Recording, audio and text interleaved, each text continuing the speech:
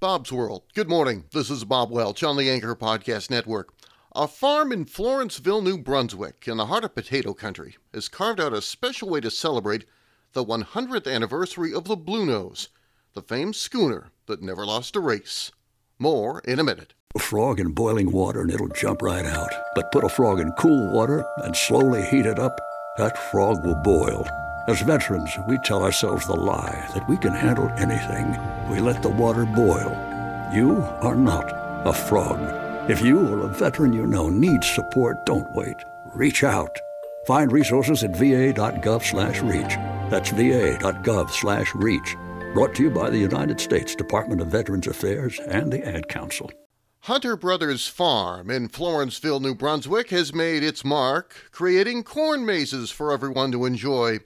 Inspired by a trip to Nova Scotia, this year's corn maze is all about the legendary schooner, the Bluenose. You've seen it on the tail side of the Canadian dime, and its image is nearly the mascot of Nova Scotia. Chip Hunter, owner of the corn maze, spoke with CTV Atlantic and says they stopped in Lunenburg, Nova Scotia, where the Bluenose was built and is usually docked. They stepped inside the gift shop, and it was there. The idea was born.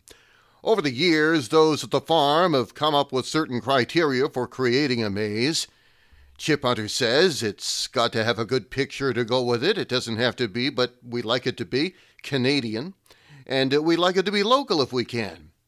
The Florenceville farmers say they're proud to have made their cornfield a must-stop in northwestern New Brunswick for decades.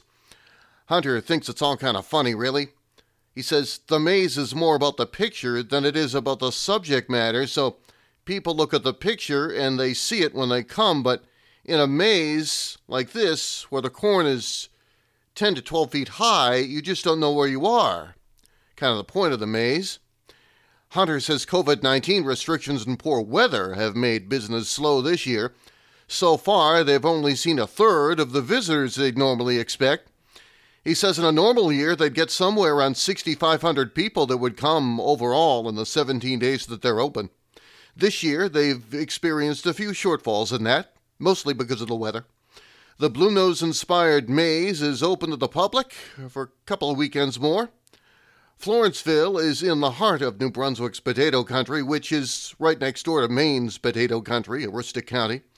The community is just about 45 minutes from Presque Isle, Maine, 2 hours north of Bangor, Maine, and 90 minutes north of Fredericton, New Brunswick's capital. Bob's World, Wednesday, November 3rd, 2021. This is Bob Welch on the Anchor Podcast Network.